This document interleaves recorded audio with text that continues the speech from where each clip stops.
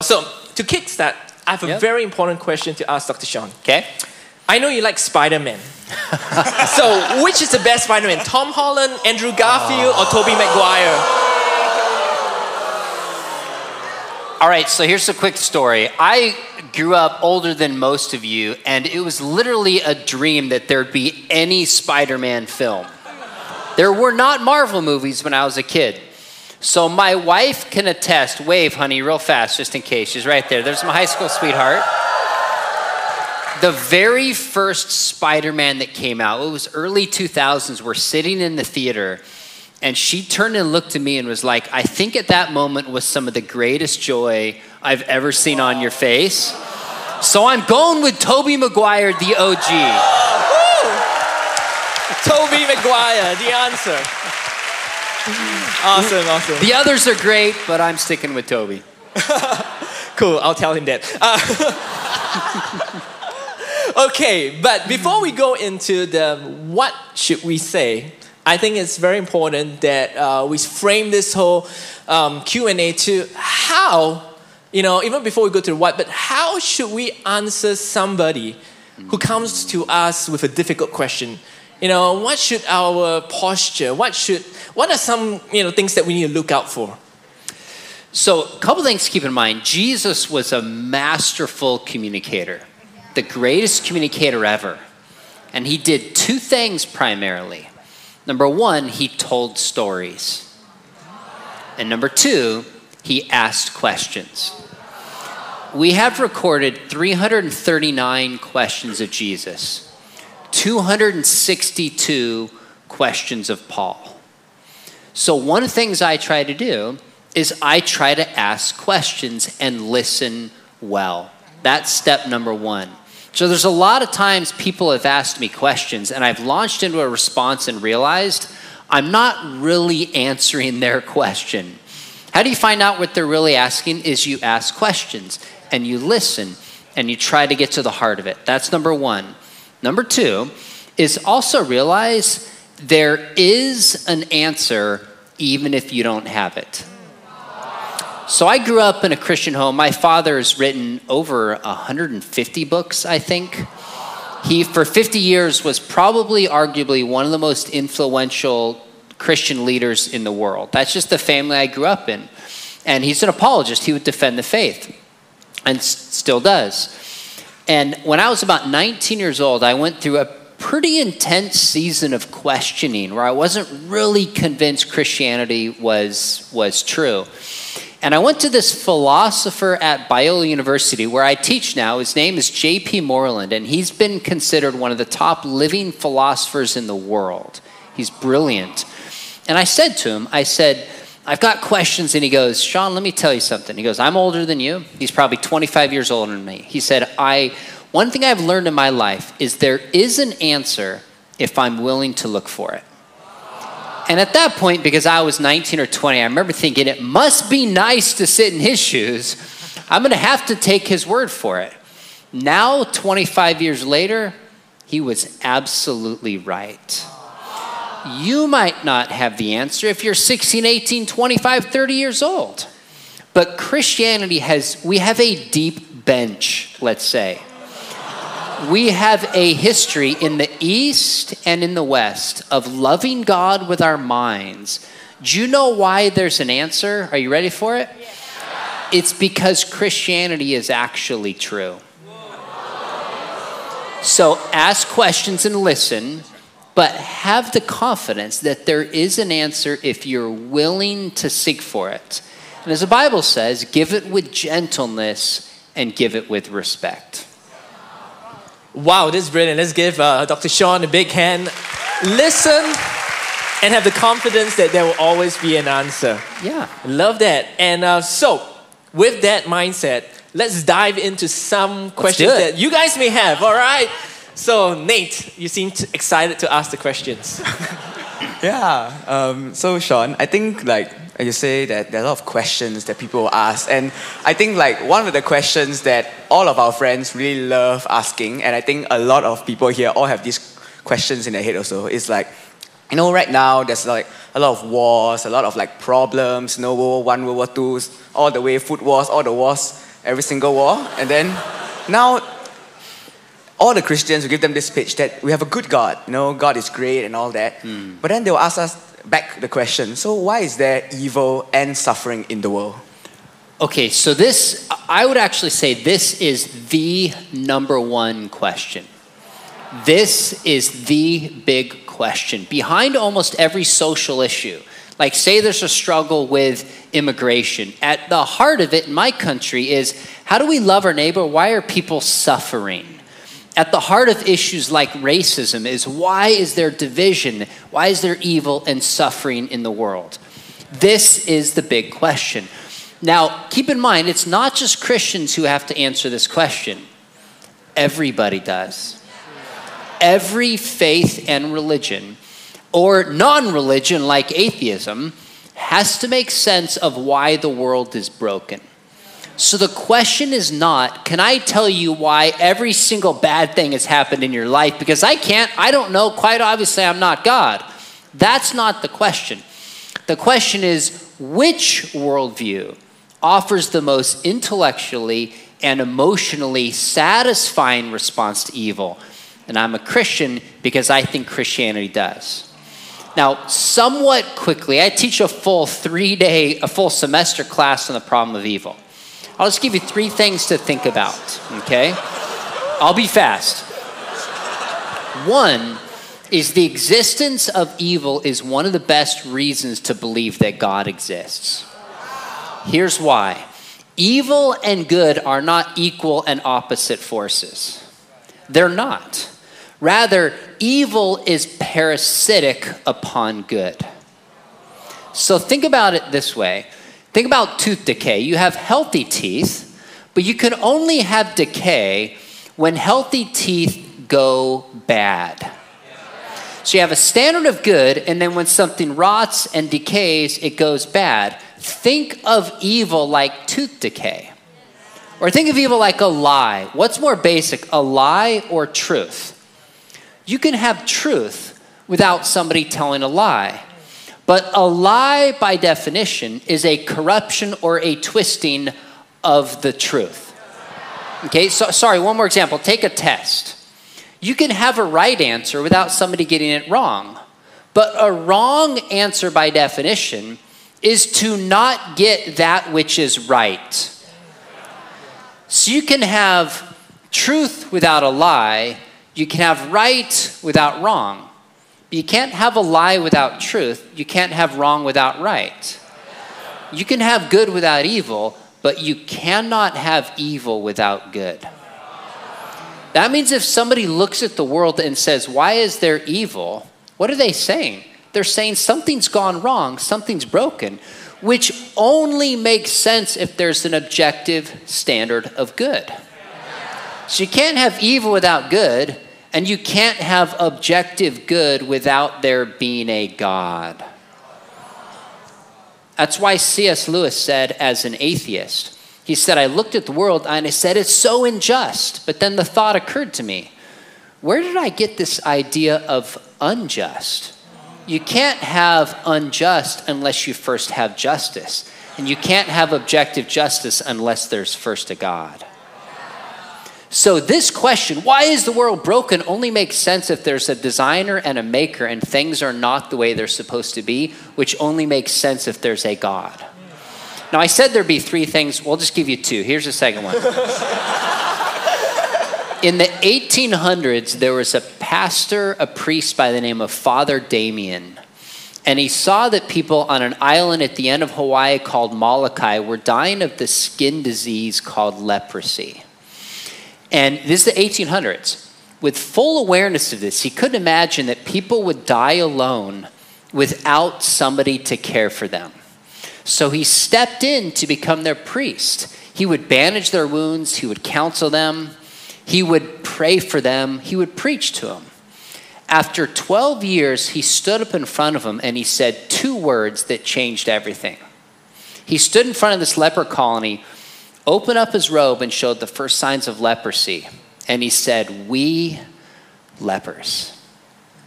He had become one of them. Now, let me ask you something. Did they know that he loved them before he got leprosy? Yes. what changed on that day? He wasn't on the outside looking in. He became one of them and literally gave up everything for them. Who is Jesus more like?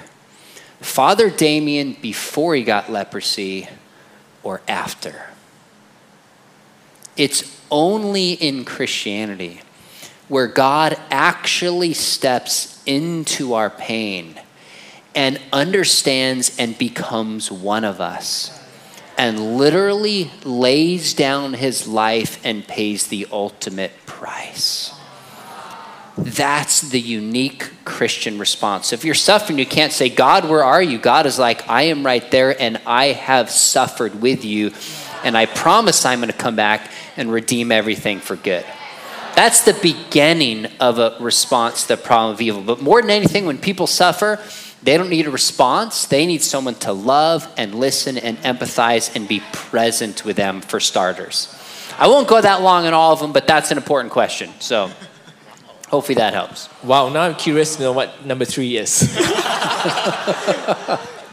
Okay, I have another question, which is my friend actually asked me recently, did the Bible just come about because like a group of random dudes decide to like just write like a book?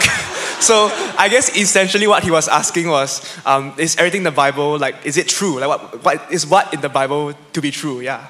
Okay, so by the way, if somebody says to you, did the Bible come about by a bunch of random dudes? Here's what I would say. Instead of giving an answer, I'd say, well, that's interesting. What makes you think that the Bible came about by a bunch of random dudes? I would ask that question. I'd say, if the Bible came about by a bunch of random dudes, why do you think it's the most influential book? Government, music, art, history, literature, architecture. Why do you think that book has shaped more lives and history than anything if a bunch of random dudes just threw it together? If a bunch of random dudes just threw it together, why do you think there's seemingly 40 authors, 66 books, and yet there's a common story that runs through all of Scripture? How could a bunch of random dudes tell such an influential, brilliant story? And there's really no answer to that. So notice what I did. Questions are almost always better than answers. You don't have to prove the Bible wasn't written by a bunch of random dudes. Nobody believes that. Nobody believes that. Anybody who knows history and art and literature has at least have to recognize that the Bible's brilliant and influential and the greatest book that's ever been written.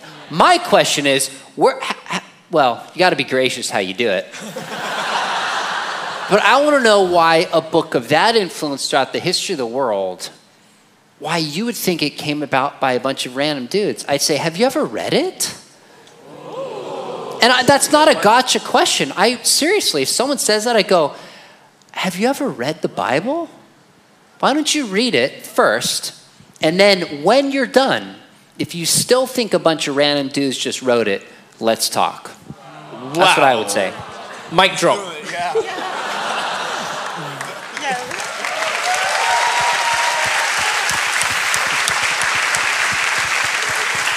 Yeah, so just to hop on that question, right? Because the Bible is written like thousands of years ago. So some of my friends, they have been asking, how is it relevant in today's time? Okay, so I would ask your friend this. I would say, do you think sibling rivalry is still relevant in today's time? Yes. Do you think questions like self-image and self-esteem are still relevant in this time? Do you think questions of identity are still relevant in this time? Do you think questions of sexuality are still relevant in this time? Do you think wars and rumors of wars are still relevant at this time? I could keep going, but I think you see the point. You know what's amazing? Is almost every movie that comes out and tells a story is basically repeating some story that existed in the Bible. Almost every sports movie is like a David versus Goliath type of story, right? I mean, think of any sports movie and go, it seems to me it's still relevant today. Take any superhero movie. Oh, don't even get me started on this. Superhero movies are themes of justice and redemption and forgiveness and heroism. I mean, if you think any of those things are still relevant today, basically these are just repeating the themes that the Bible wrote 2,000 years ago. So if those themes are relevant, the Bible's relevant. That's what I would say. So, wow, this is incredible.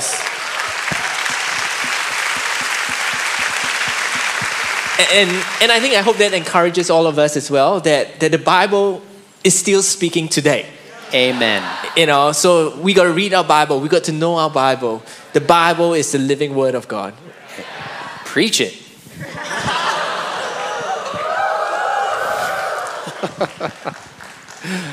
All right, Okay. so Back to Nate. Yeah. I think something that's quite relevant to like a lot of Singaporeans is like science, no?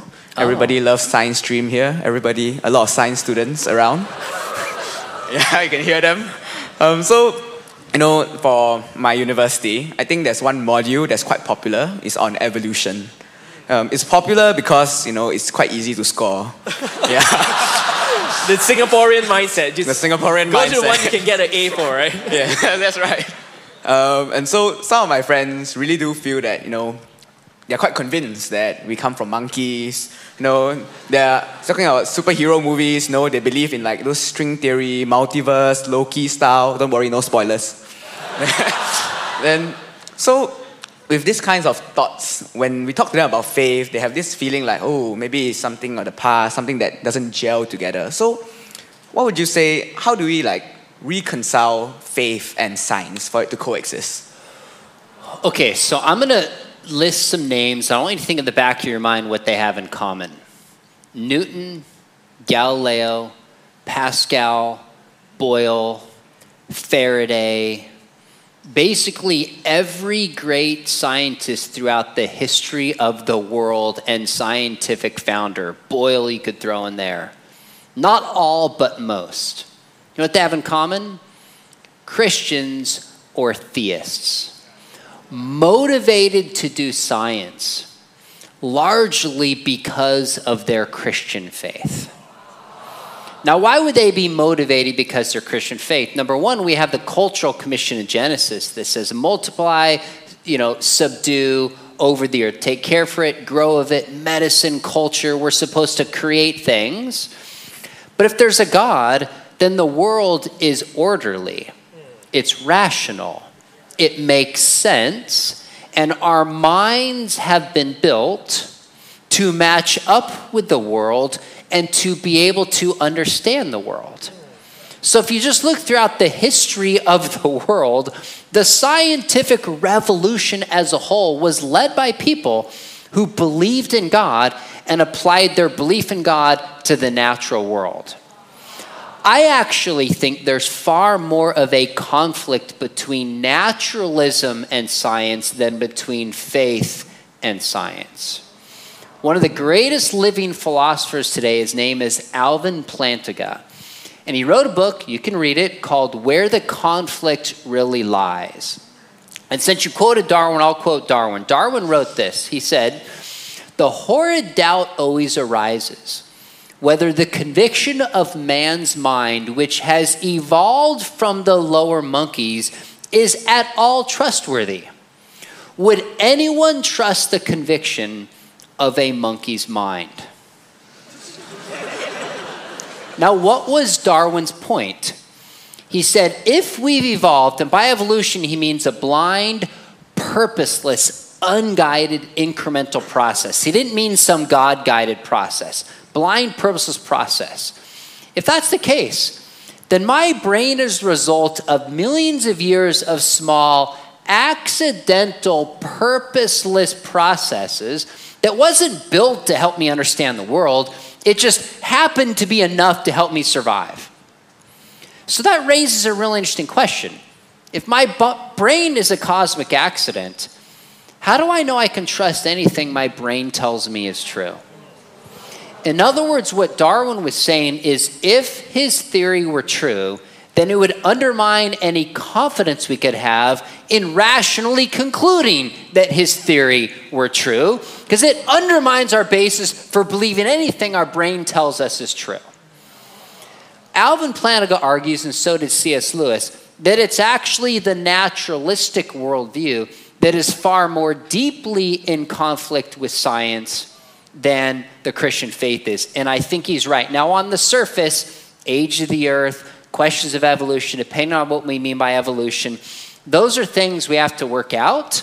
But on a deeper level, there's far more conflict in a worldview that gets rid of God with science than a worldview of faith that matches up with science. We've seen it historically, and philosophically, I think it makes more sense too.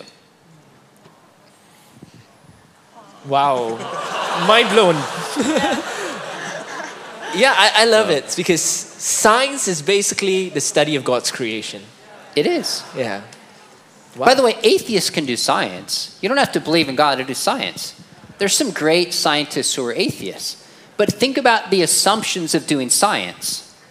You can't do science if the world is a chaos. It has to be orderly. There has to be regular patterns. My brain has to be able to match up with the natural world. There's so many assumptions built into science, which is why the great founders were motivated by what you said. If you have an animistic worldview and God is in nature, then you don't dissect nature. It's a Christian worldview that says God is distinct from creation. Then you start to study creation. So, anyways, keep going. Next question. Right. So since we're talking about the world, faith and science, right? I think there's a big question circling around that if God created the universe, who exactly created God? Okay. So I love this question, but this question is what you call a categorical fallacy. What do I mean by this? It's like saying, what does the color blue taste like? Or how much does the musical note C weigh? Taste and colors are different categories. Musical notes and weight, different categories. So it makes sense to say who made your hat or your Vikings jersey. Now, by the way, if you were wearing a Chargers jersey, I would be like, you're awesome. But Vikings, at least you've got an American football jersey on, so you get big kudos for that. It makes sense to say who made your hat and who made your jersey and who made the microphone, because these are the kinds of things that can be made. But God, by definition, cannot be made. God is an unmakeable, self-existent being. That's what it means to be God. So if God could be made, then we'd say, wait a minute, then who made that God? And then who made that God? And who made that God?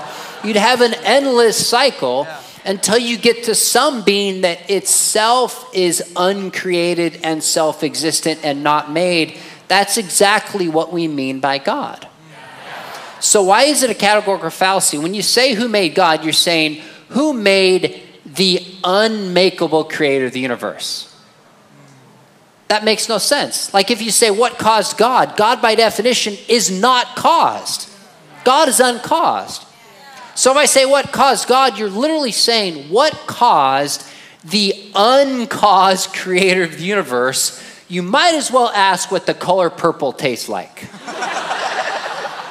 Now, by the way, here's what's interesting, is for years, atheists would say things like, well, the universe is eternal and uncaused. And Christians would say God is eternal and uncaused. What did they both agree on?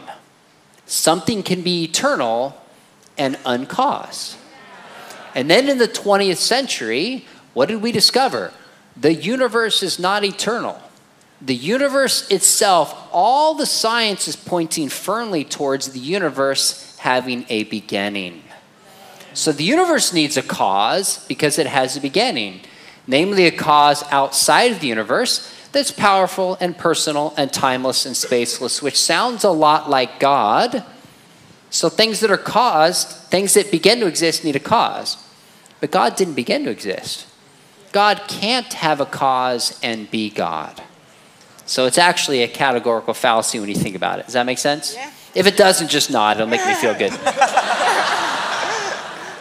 Okay, another question we have is some people they ask like, God already loves me for who I am and He has made me this way. So is there a need for change in my life? I'm sorry, say that one more time. Okay, the question is like, God already loves me for who I am and He has made me this way. So is there a need for like change in my life? Okay, yes, there's need for change in your life because God loves you. I don't look at my kids and say, you know what, I love you, you don't need to change. In fact, if I looked at my kids and said that, I would be an unloving father. And you know that, right? It's because I love my kids. And you know what, if they didn't change, I would still love them. But it's because I love my kids and I see areas they need to grow in that I encourage them to change. Do you really want a God that doesn't want you to change? That would be convenient, that would be easy, but that would not be a loving God. Man, God is holy and He's just and He's loving. And He wants us to conform us to the image of His Son. Because God is good, because God is loving, that's exactly why He wants us to change. Yeah, that's good. And another question that sometimes like people ask us is if someone never hears about like God or like Jesus before, do they get to go to heaven? So for example, like if, you know, very sadly like a baby is lost through miscarriage, like will that baby like go to heaven as well? Okay, so there's actually two different questions. The baby in a miscarriage and somebody who hasn't heard, but they do relate. So here's what I think. The baby aside, we'll come back to that. I think there's nobody who's ever lived who doesn't have a basic knowledge that there's a God and they are morally accountable before this God. Now, how can I say that? Romans 1 tells us, even people, let me take a step back. Romans 1 tells us that everybody knows that God exists because we look at creation, but we suppress that. So just like a painting points towards a painter, creation points towards a creator. We know there's something powerful and timeless beyond us that brought us into existence. That's Romans 1. Romans 2 tells us, even people without the law still know right and wrong because it's written on their hearts. So Romans 1 and 2 tells us, we all know there's a creator and we all know there's a moral law that we've broken. Now, not everybody has heard the name Jesus. So does that mean people who just don't hear the name Jesus go to hell? Here's what I think. I think if people reject the natural revelation that God has given through creation and through our conscience, I don't think God is required or morally bound to give people any further revelation who reject the way God has already made Himself known. But to those who would respond, God can and does reach out and makes Himself known. Friends, I just interviewed somebody, I haven't posted yet on my YouTube channel, who had a radical conversion to Christianity. And he said, Sean, Jesus showed up to me in a dream. He goes, He showed up crystal clear. I had a dream that Jesus was there, and He said, it's time for you to follow me. He said, I wasn't sure if my mind was going nuts, so I prayed again. I'm like, if this is true, I need it to happen again. Went to sleep, and He's like, stop, I meant it. Follow after me. It's your time. So here's somebody who had no physical Bible, didn't have a missionary come to him, and God showed up to him in a dream and made Himself real. So I think God can and does reach people with open hearts and open minds, willing to respond. Now, by the way, I've had people say to me, what about those who haven't heard? And sometimes I'll say, you know what? part of being God is judging fairly. If there is a God who exists, you and I might not understand how, but if this God is good and his job is to judge, he's going to judge fairly. But guess what? You're not one of those people who haven't heard. You've heard. So don't use how God might judge them to get yourself off the hook. You have heard the gospel. The question is, how are you going to respond? Now, babies, I think there's babies. There's people with, I love how the pastor up here didn't want to call it mental illness, mental issues. I was like, I love, the sensitivity. Look, there are people with mental issues and challenges that it's like, can this person really understand the gospel? In some ways, you could put that person in the category of a child or in the unborn. I do believe in the age of accountability. Now, I'm not going to say it's like when you turn 12, because I think it might be different for people. Like when you look in the desert when they're wandering 40 years, it's like everybody who was over 20 was held accountable for that. And the next generation was kind of given a pass for the sins of their fathers. Now, that's not exactly identical to this, but I think because of God's grace and because of God's mercy, somebody who's incapable of even understanding their own sinfulness doesn't have the opportunity of life. I happen to believe that God's grace would cover them. If I'm wrong about that and he has some other way, I know God is going to be God and he's going to do what is good, even if I don't fully understand how he's going to work that out. So now, by the way, then some people say then Christians should be pro-choice because then you just send everybody to heaven, right? Right? Never thought of it that way. But think about it. Now you're thinking like Thanos. Right? I get to play God and end certain lives for the result that I want. We are not supposed to use people. God has given us the dignity of making choices, and we have no right to determine somebody's destiny like that. And in case you haven't seen Endgame, Thanos loses.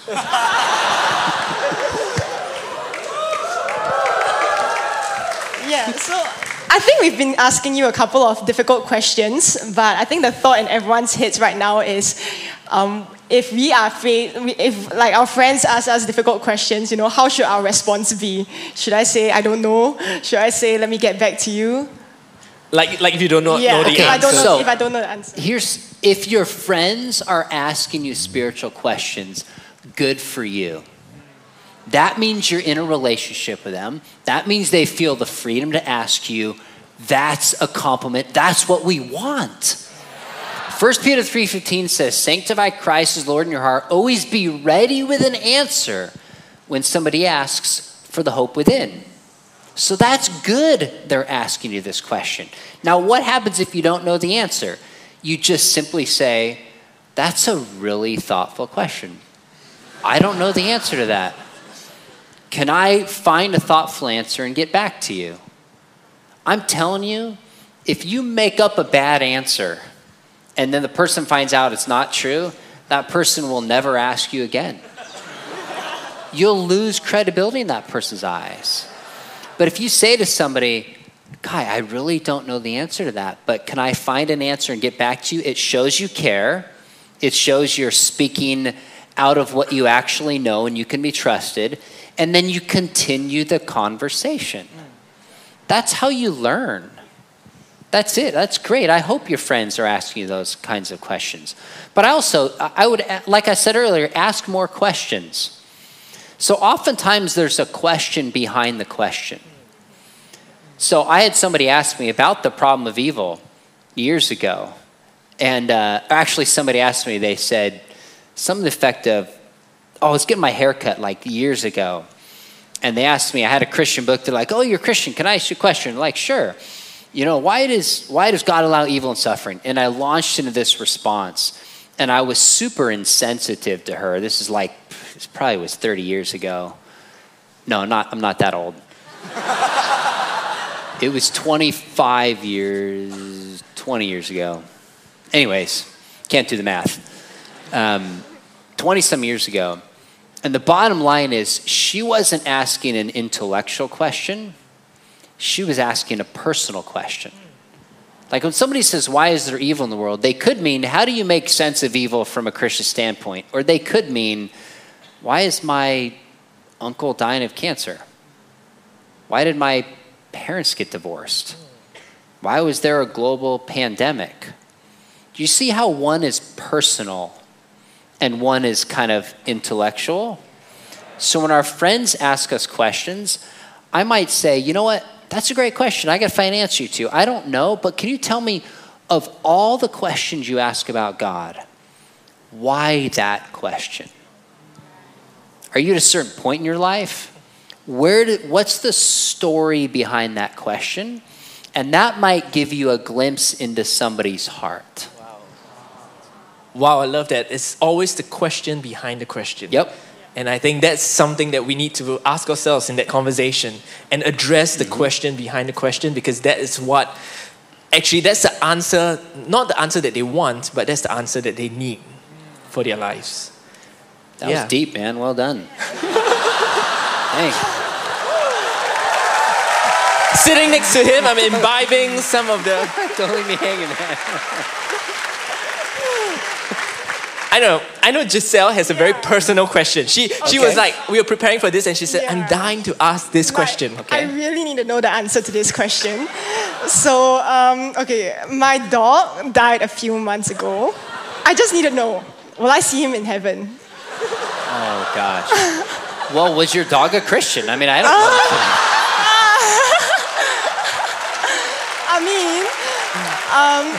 He heard me pray. Okay. So let me... Oh, God. All right, so... Trying to think about how much backstory to give to this. So I think animals have souls, but I don't think they have spirits. A soul is your immaterial self. You're not just physical, you are body and soul. You are material and you are immaterial.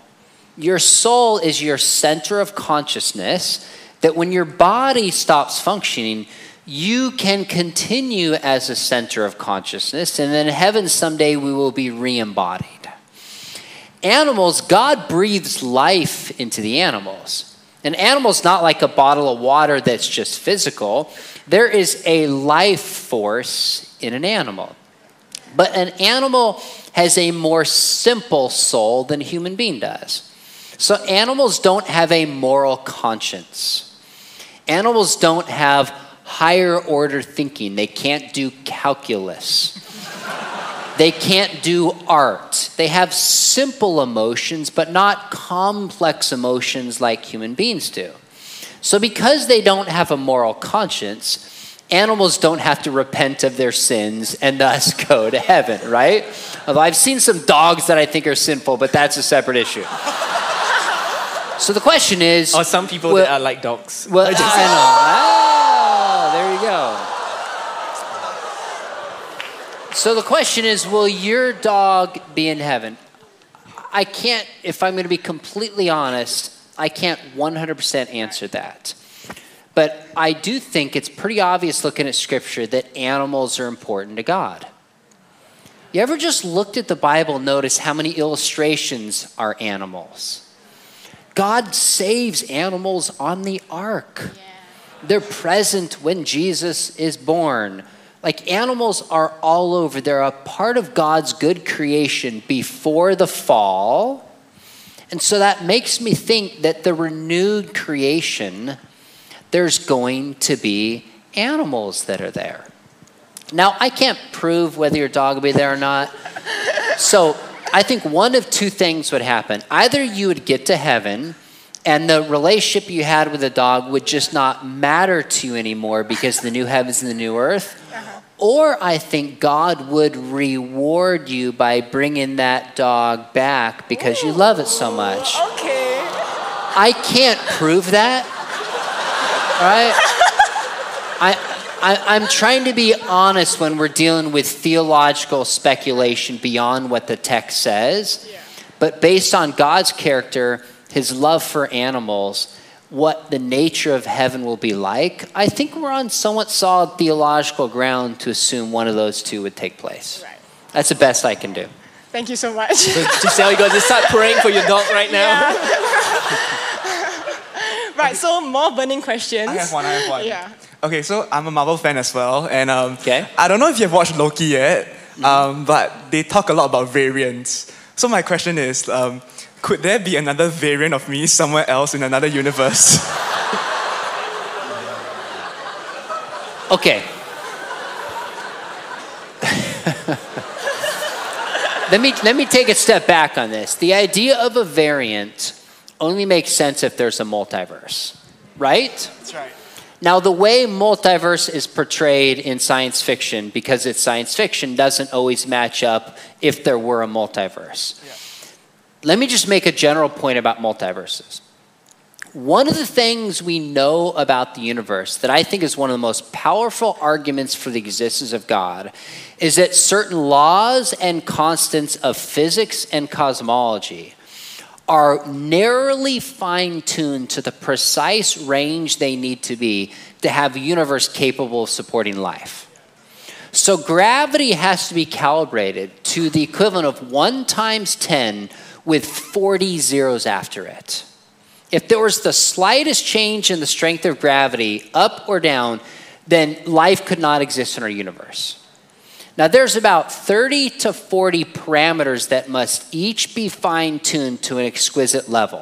And that makes sense if there's a fine-tuner. Well, some people have said, well, fine-tuning, you can explain it away because there's a multiverse. There's a ton of different universes, and we just happen to be in the one universe that is fine-tuned. But if you pay close attention, both in DC and in the Marvel universe, I'm dead serious here, bear with me. Even in science fiction, they realize that if there is a multiverse, you still need a mind and intelligence to navigate it. So the somewhat recent, What If Marvel series on Disney Plus. How many of you have seen this? Okay, a lot of you have. There's the what if Ultron was not defeated and took over. You notice there's this being in this between the worlds, and I forget the name of this being. The Watcher. The Watcher. The Watcher. You guys know this better than I do. You've got the Watcher that navigates between these different universes. In other words, you need some kind of mind and some kind of intelligence, even in science fiction, if you have a multiverse. So what this tells me is if you grow the number of universes thinking that you're getting rid of God, you're actually not, because even in science fiction, they know you still need some mind and intelligence to navigate this multiverse. So does that mean there's variants of you? That does not follow. I don't think it works the way they portray it in Loki, as moderately interesting as that was. But I had to take the opportunity to say sometimes even in these sometimes in these worlds we set up, we think we're getting rid of God, but you still see the signs of intelligence present from the top down. And we all need to find our glorious purpose. That's right. There you go. Okay. Yeah, so since we're on the topic of movies, right? In movies, they always portray romantic relationships, saying that, there's the one out there for you. So I just want to ask, does God have a soulmate for each and every single one of us? Do soulmates even exist? No, he doesn't.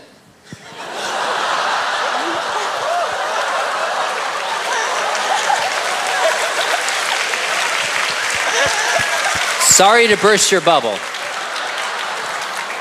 Now, how can I say that? First off, the Bible says there's 2 powerful, significant ways to live in relationship. One is marriage, which is one man and one woman, one flesh, one lifetime. That's what marriage is. One man, one woman, one flesh, one lifetime. And second, singleness. Paul was single. Jesus was single.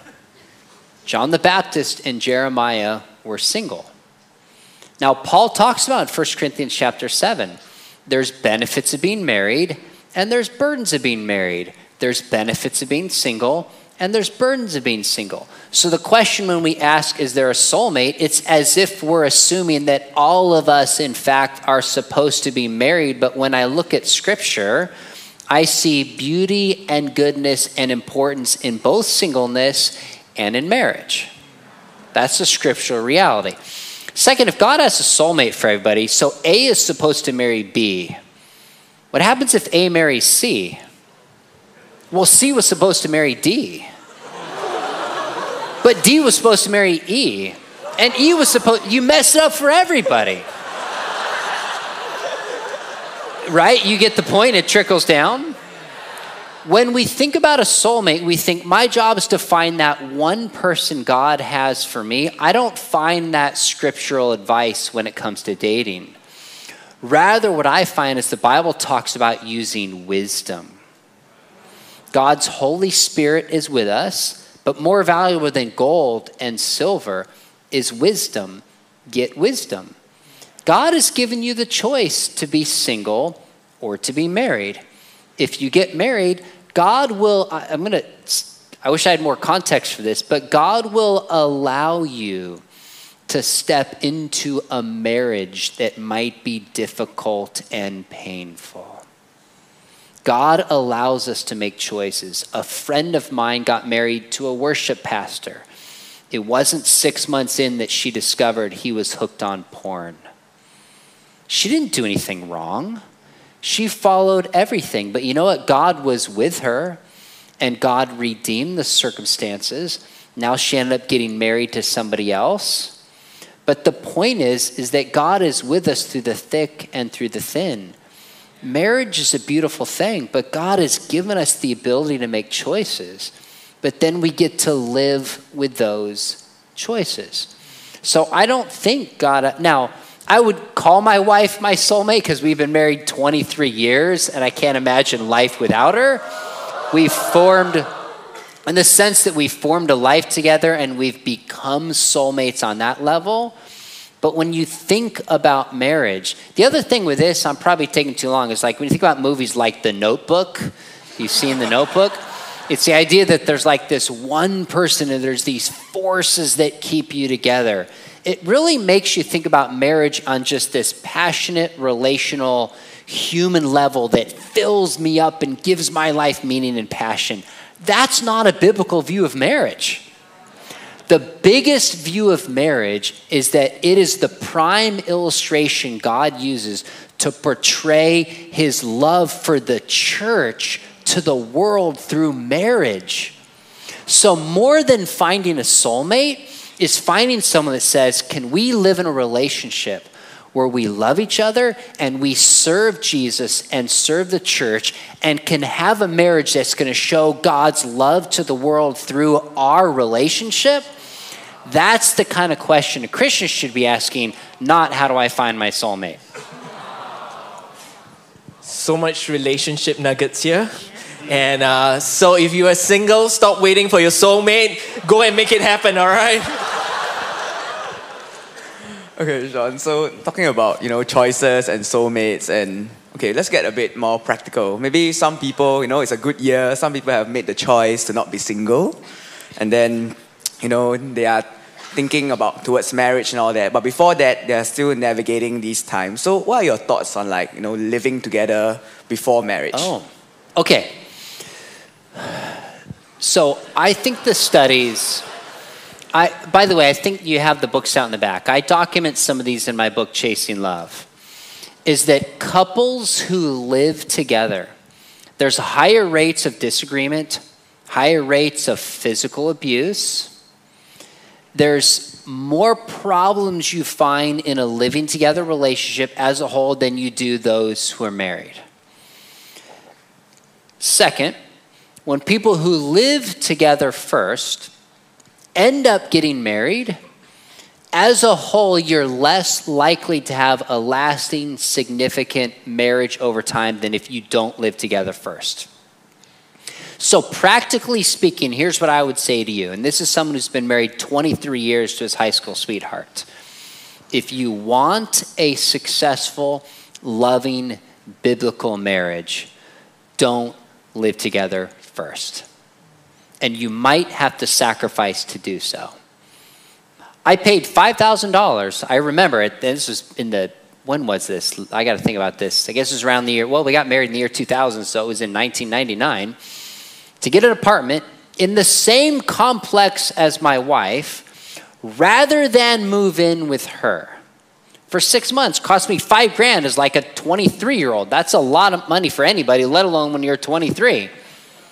Do I regret that? No chance. Not for half a second. You know in part why? I travel a lot. My wife is with me here, obviously. I don't travel internationally alone, but sometimes I'll travel within the States alone. And she's not worried that I'm cheating on her. She's not worried about those things. And you know what's interesting? I have some friends who, before they got married, either were going to live in together or they're going to be sexually active beforehand. They thought, well, we're going to get married anyways. It's just a ring, etc. You know what's interesting? On the other side, when you get married, you don't think about this when you're just dating. But when you get older, what could go through your spouse's mind is, you know what? He was willing to push limits before we got married. I wonder what kind of rules and limits he's willing to push now. My wife's not worried about those things. We didn't live together. We didn't have sex. We had boundaries that we set up. And it did cross my mind that that would bless me 10, 20, 24 years later. God's commands are for your good. I'm going to talk about this tomorrow. I don't know if there's room or not, but my talk tomorrow afternoon is on a biblical view of sexuality. What is God's design for sex and relationships and marriage? You are welcome to come back as long as there's room. And here's one of the most important things I want to impress upon you tomorrow, is that God's design is for your good. So here's one more way I can put it, because this issue is so important. There is nothing you can learn from living with somebody that matters for having a significant, lasting marriage that you can't learn from not living with that person. There is nothing that matters for a lasting, significant marriage that you can learn from living with somebody that you can't learn from not living with them. Do you know why there's more conflict in a living together relationship? You know why? Because the ring makes all the difference. Think about how different arguing is, or differing. Not like yelling at each other, but just differing and dealing with conflict. If you're not married, what do you think? I can just walk out the door and be done. I'm living with this person, doesn't mean anything. If my wife and I have conflict, she knows I'm committed to her for life. I know she's committed to me for life. As a result, we're going to find a way to work it out. So don't live with somebody before you get married if you want a lasting, significant, biblically faithful marriage. It will put you at a disadvantage. Trust me.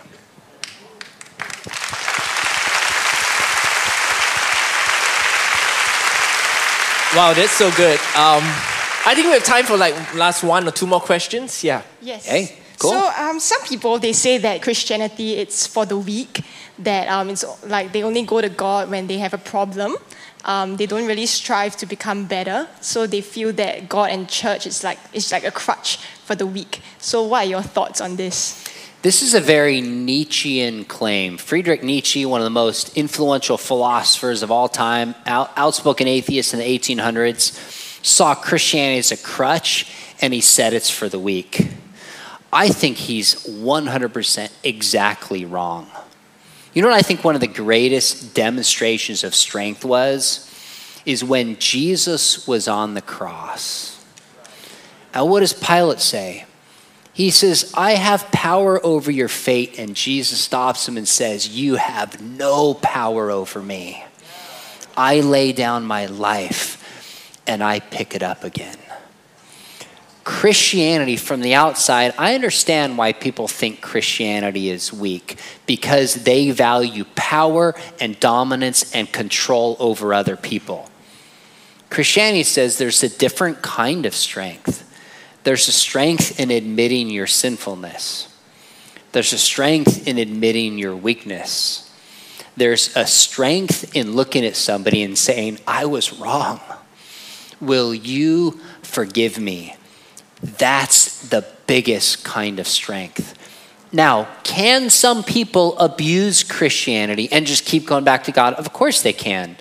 But that abuse is not a reflection of Christianity being for the weak. That's somebody who's not understanding the freedom they really have in Christ. So what is greater strength? Being bigger than somebody and bullying them and controlling them, or actually loving somebody? Because you know what? You can't love somebody unless you make yourself vulnerable. You can't love somebody unless you put yourself in a position to be able to be hurt. And it's only in Christianity that that's exactly what God did. He humbled himself, like it says in Philippians 2. So I think Christianity is for the strong who say, I want to love and I want to be loved. And I'm strong enough to admit when I am wrong and when I am mistaken and I need forgiveness. That's real strength. Wow, that's incredible. And that Jesus displays real strength on that cross. And I think that speaks to all of us as well, that we can come to God and find strength in him in our weakness as well. That's why the Bible says, in our weakness, God's strength is made perfect. Amen. And just to wrap it all up, sometimes we meet people with a lot of questions. And, the questions almost seems never ending. So when do you find people coming to a point where they find a resolution in their life? So if somebody's asking me questions and it's never ending, at some point I might say something like this. I'd say, okay, you've asked a lot of questions and I will be here to answer questions as long as you have them for me.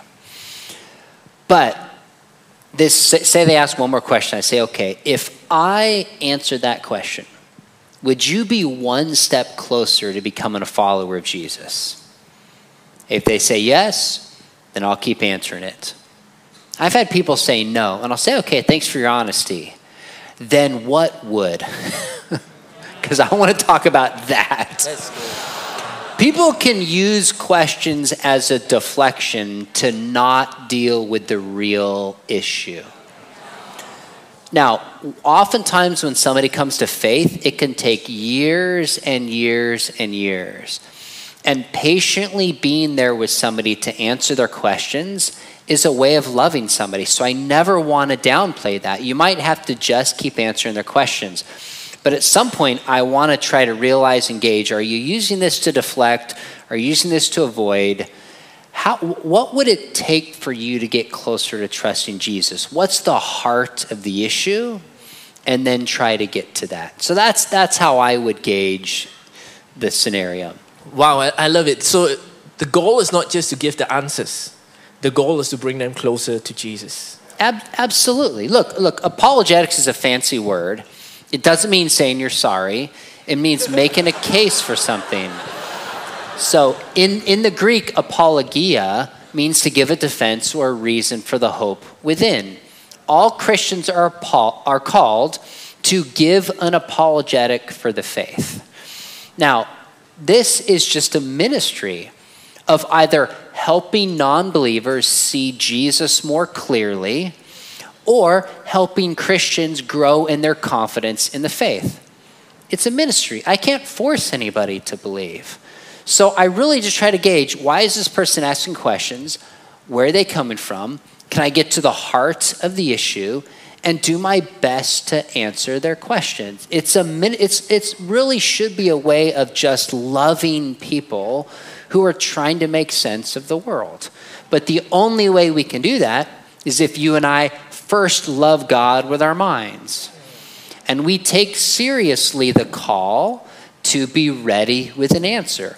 A part of Christian discipleship is we got to love God with our hearts, we got to love God with our souls, and we also have to love God with our minds. We have to be ready with an answer, especially in an amazing country like this where you value education and thinking. There can be a temptation to make Christianity just a part of the heart and not the mind. It's both. It's both. Wow, I love it. Come on, let's give Dr. Sean a big hand. I do not know about you, but I'm just blown away. It's, all your answers has not just the mind, but a heart behind it as well. And I love how you ended it all. It's about loving God with all our heart, soul, and mind. Amen. But it's also about loving people.